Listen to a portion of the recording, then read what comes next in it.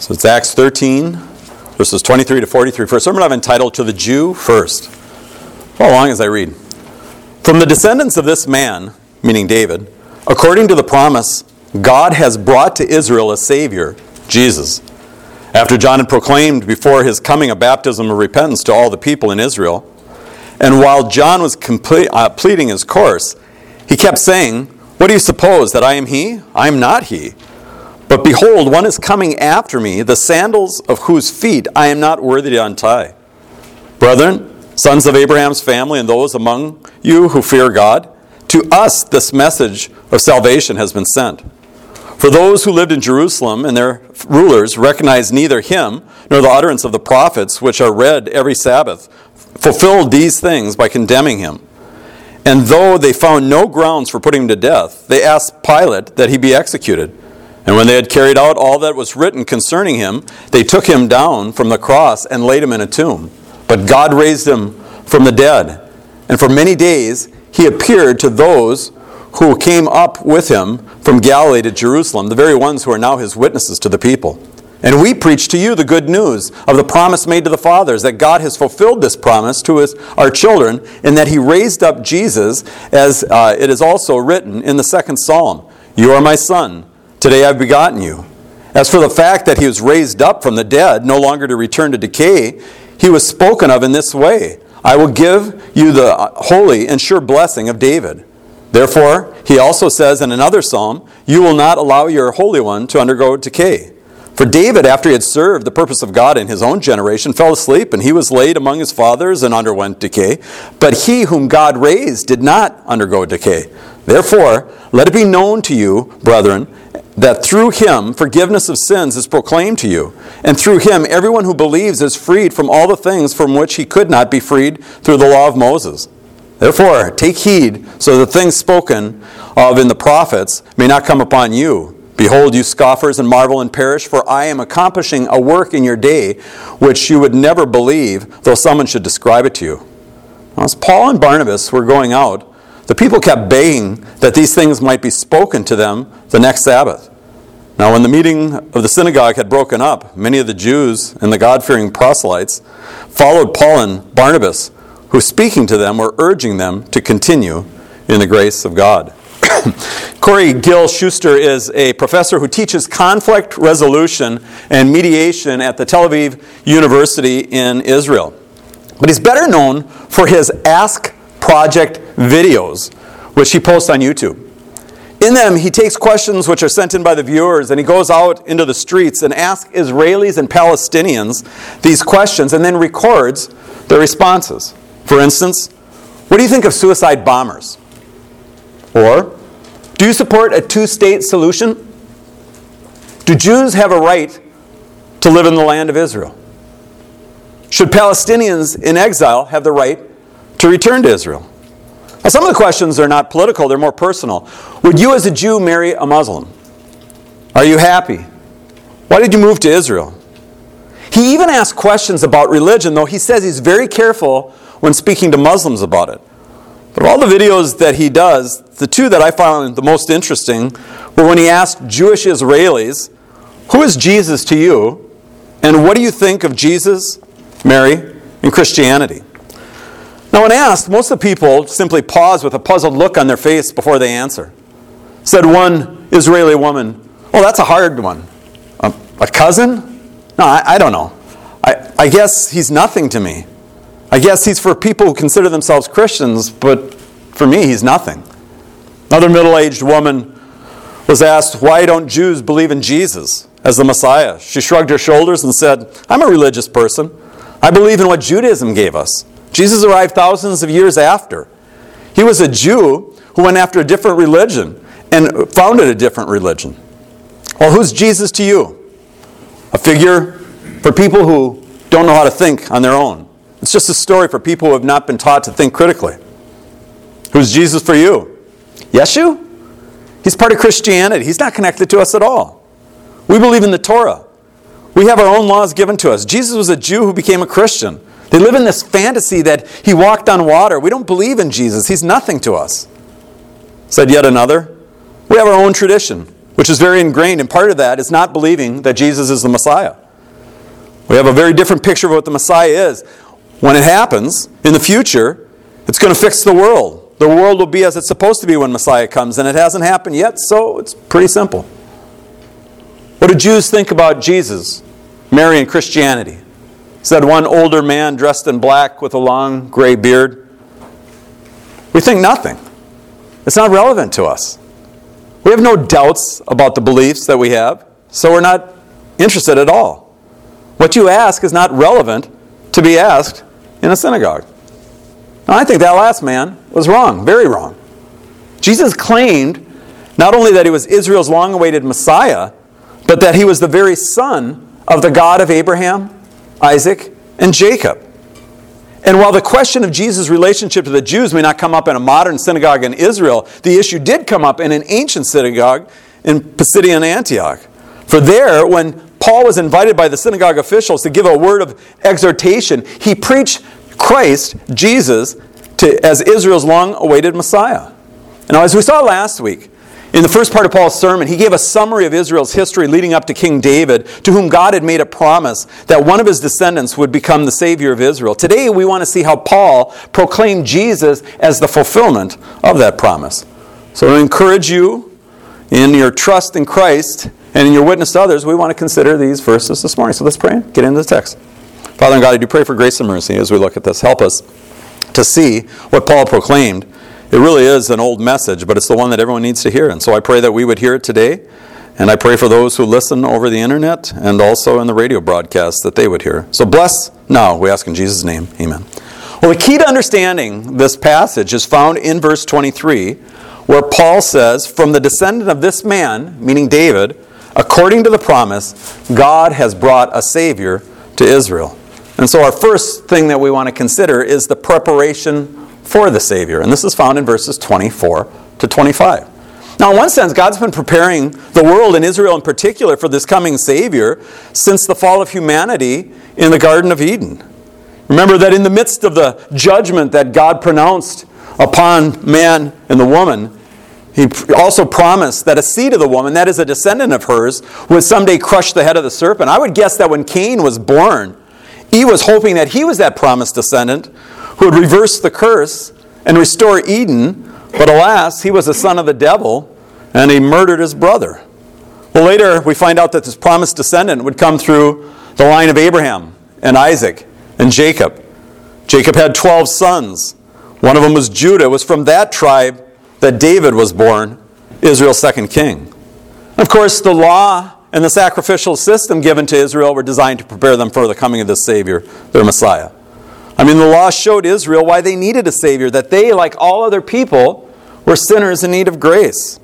And the sacrificial system put forward the concept of substitutionary atonement, the idea that an animal could die in your place, in the place of the guilty sinner. But all those animal sacrifices pointed beyond themselves to that ultimate sacrifice. And that's why when John the Baptist saw Jesus, he said, "Behold, the Lamb of God, who takes away the sins of the world." Well, when an important dignitary of a foreign country comes visiting, they make preparations for him. Did you see in this last week, in preparation for the arrival of Chinese President Xi Jinping, the city officials of San Francisco cleared out all the homeless people and washed away all the filth on the streets in the area where Xi was going to pass through? Now, funny how they couldn't do that before he got there. Well, John the Baptist was sent to do a cleanup job on the nation of Israel in preparation for the arrival of their king. What needed to be cleaned up was not the streets, but the lives, the moral lives of its people. And that's why Paul says, John proclaimed a baptism of repentance to all the people of Israel. You see, that's the way you get ready to meet Jesus, by turning from your sins. The reason so many people reject Jesus is because they don't want to turn from their sins. They want to cling to him. Like a drowning man who won't let go of his bag of gold weighing him down, they sink down, down, all the way to hell. Now, John's preaching made a deep impression on many in Israel. And some began to wonder if he might be the promised Messiah. But he disavowed that idea. Paul tells us that while John was completing his course, he kept saying, "What do you suppose that I am? I'm not he," meaning the Messiah. "But behold, one is coming after me, the sandals of whose feet I am not worthy to untie." So this coming Savior was not merely a good man, not even just a great man. He was the God-man. John was sent to prepare the way for the coming of the Lord. That brings us to our second point, though, the rejection of the Savior. And this is found in verses 26 to 29. Paul says, "Brethren, sons of Abraham's family, and those among you who fear God, to us this message of salvation has been sent." See, Paul went to the synagogue to preach Christ because the gospel is the power of God for salvation to everyone who believes, to the Jew first as God's chosen people, and then to the Greek.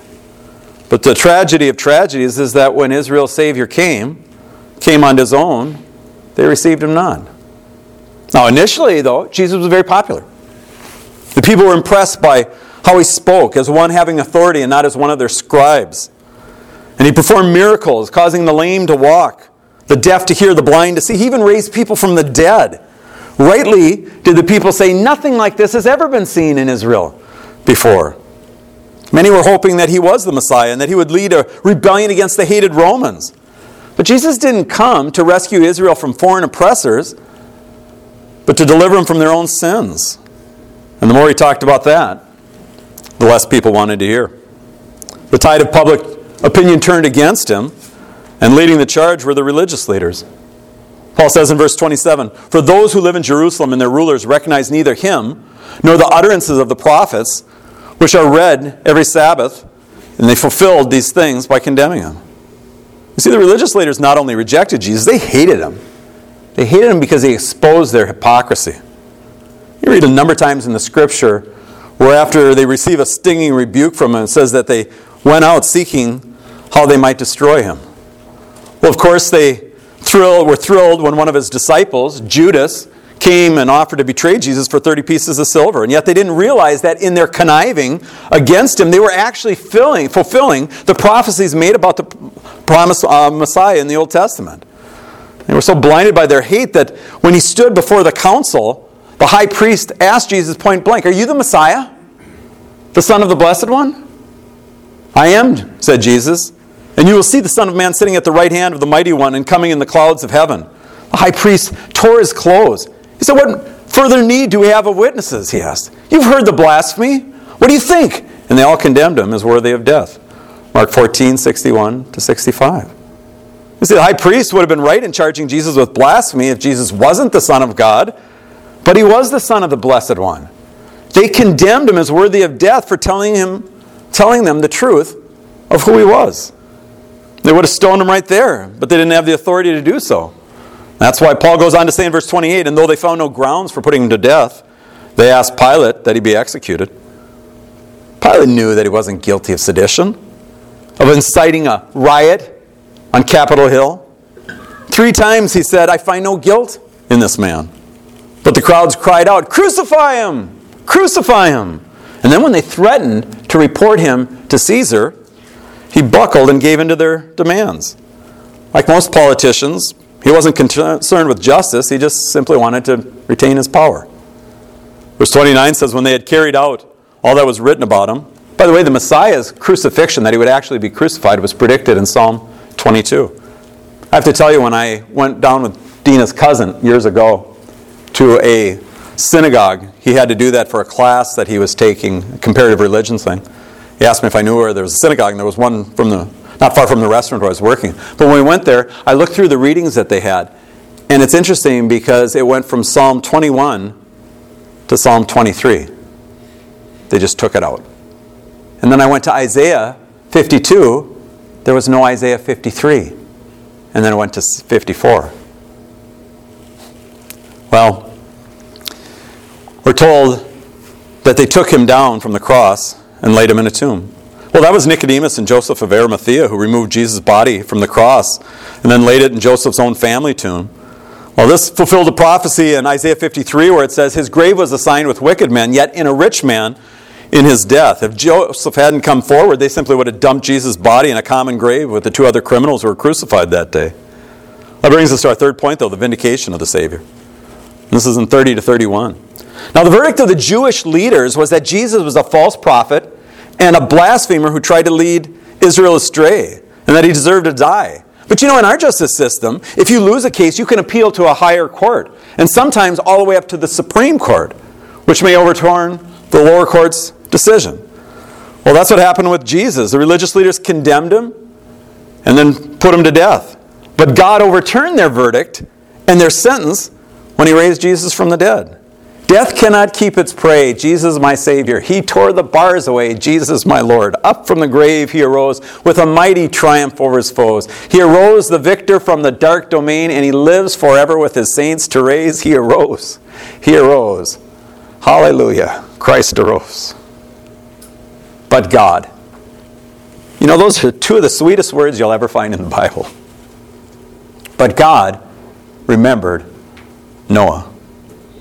Concerning their selling him into slavery, Joseph said to his brothers, "As for you, you meant it for evil, but God meant it for good." And later he said, "I am about to die, but God will surely take care of you and bring you up from the land to the land which he has promised on oath to Abraham, Isaac, and Jacob." Paul reminded the Christians in Ephesus that like their pagan neighbors, we too once lived in the lust of our flesh, indulging the desires of our flesh and our mind, and were by nature children of wrath, even as the rest. But God, being rich in mercy, because of his great love with which he loved us, even while we were yet dead in our transgressions, made us alive together with Christ. By grace you've been saved. Ephesians 2, 3-5.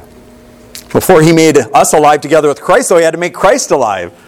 His enemies might have condemned and executed him, but God raised him from the dead. You know, when Jesus was challenged by the religious leaders as to his authority when he cleansed the temple, they asked him, they said, "What sign do you show as your authority for doing these things?" And he said, "Destroy this temple and I'll rebuild it in 3 days." They thought he meant the temple in Jerusalem, but he meant his body. The resurrection of Jesus Christ is the ultimate vindication of all of his claims. But you know, it's not only the vindication of his claims, but it's the stamp of approval on his sacrifice. Romans 4:25 says, "He was delivered over because of our transgressions. He was raised because of our justification." Romans 6:23 says that the wages of sin is death. Death is what we earn for our sins. But Jesus never sinned, so he had no debt to pay. When he died, it was not for his sins, but for ours. Taking the punishment that we deserved, he satisfied God's justice and paid off our sin debt. And to show that he was pleased with and had accepted that payment, God raised Jesus from the dead. And so the moment a sinner trusts in Christ, God stamps across his bill, paid in full, but the words aren't written in ink. They're written in blood, the blood of Christ. And this resurrection didn't happen in some ethereal realm somewhere out in the cosmos. Jesus came out of a tomb in Jerusalem. It says in verse 31, "And for many days he appeared to those who came up with him from Galilee to Jerusalem, the very ones who are now his witnesses to the people."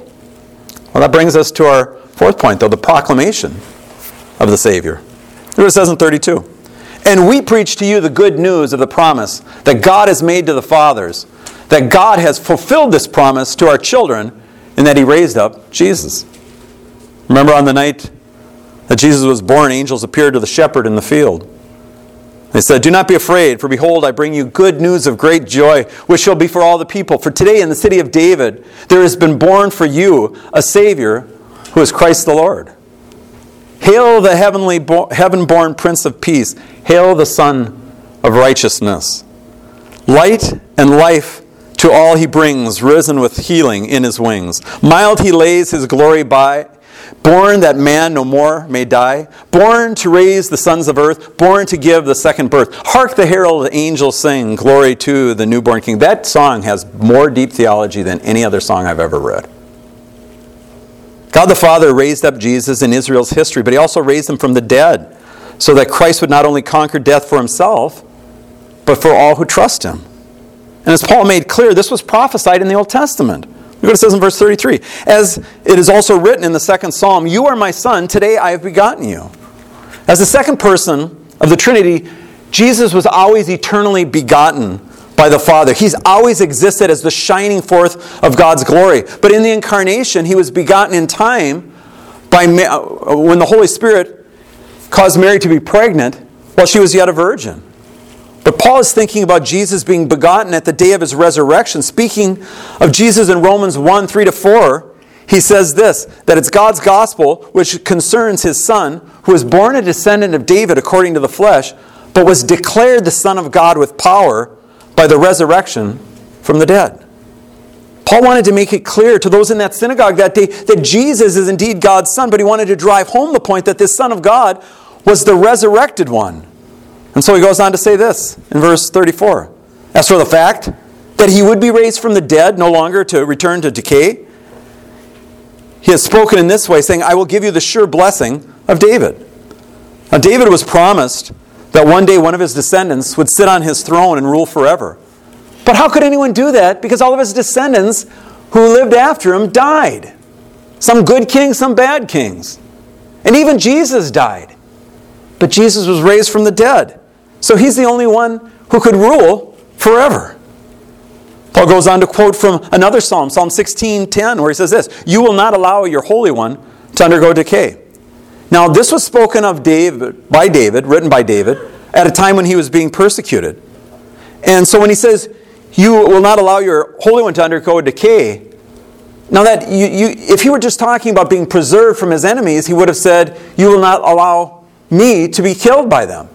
But he doesn't say that. He's talking about the state after death. After death, you will not allow your Holy One to undergo decay. And then Paul points out the obvious fact. He says this in 36. For David, after he served the purpose of God in his own generation, fell asleep, meaning he died, and was laid among the fathers, and he underwent decay. You know, the abolitionists saying John Brown's body lay a moldering in the ground, or in the grave. Well, David's body lay moldering in the grave as well.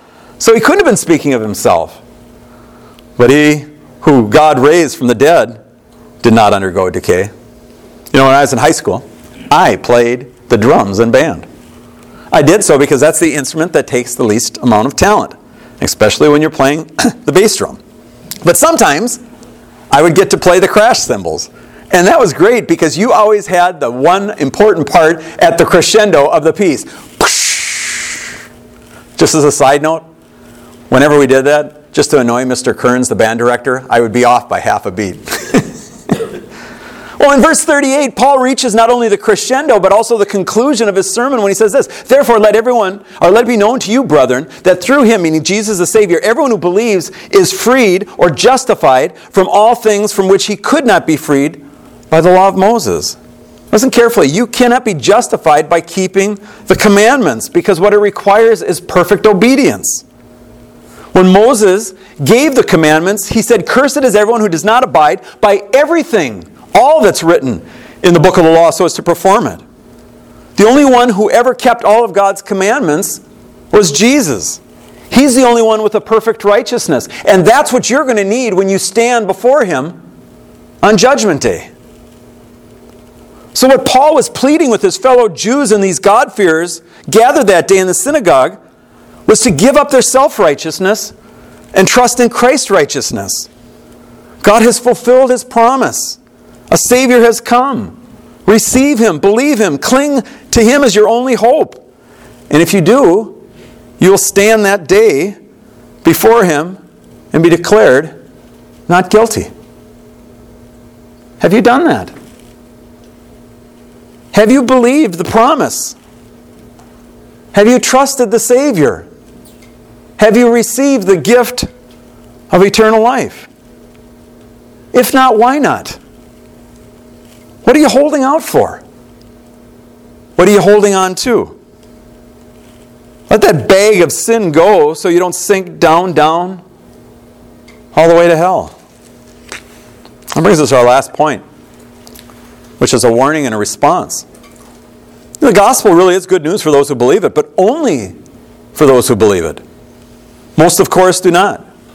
Paul warned the people in the synagogue on that day, he said, as he's warning us today, when he said this, therefore take heed so that the things spoken in the prophets will not come upon you. Behold, you scoffers, and marvel and perish, for I'm accomplishing a work in your days, a work which you will never believe, though someone describe it to you. Now God was doing and had done a great work in those days.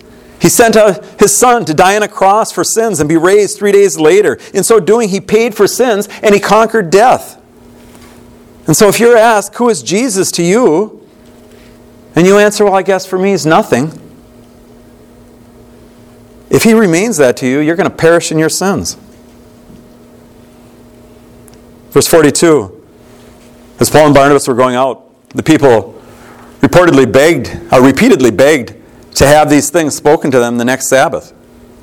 Now, when the meeting of the synagogue had broken up, and many of the Jews and the God-fearer proselytes followed Paul and Barnabas, who were speaking to them and urging them to continue in the grace of God. Now, this was a good response, or at least initially it appears to be. They wanted to hear more about Jesus. And I'm sure that Paul and Barnabas left very encouraged by the response. But when they come back next week, as we will see next week, the results of their preaching brought them not only great joy, but horrible sorrow. You know, of all the questions that Corey Gill Schuster asked, really the only one that matters is, who is Jesus for you? What's ironic is Corey Gill Schuster himself is Jewish, an atheist, who said he was a homosexual. I wonder if in all these times he's asked these Jews, who is Jesus to you, he ever asked himself, who is Jesus to me? When you die, there's nothing that's going to matter than how you answer that question. Is he nothing to you? Or is he the Lord and Savior that you've trusted? It's the only question that's going to matter when you die. Nothing else. Let's pray. Our Father in God, this is just a simple, straightforward preaching of the gospel. But this is the good news that we preach. That you sent your Son to be a sacrifice for sins, so that anyone, no matter how vile, no matter how sinful they've been, can have all their sins washed away simply by trusting in Christ, who paid the penalty that we owed.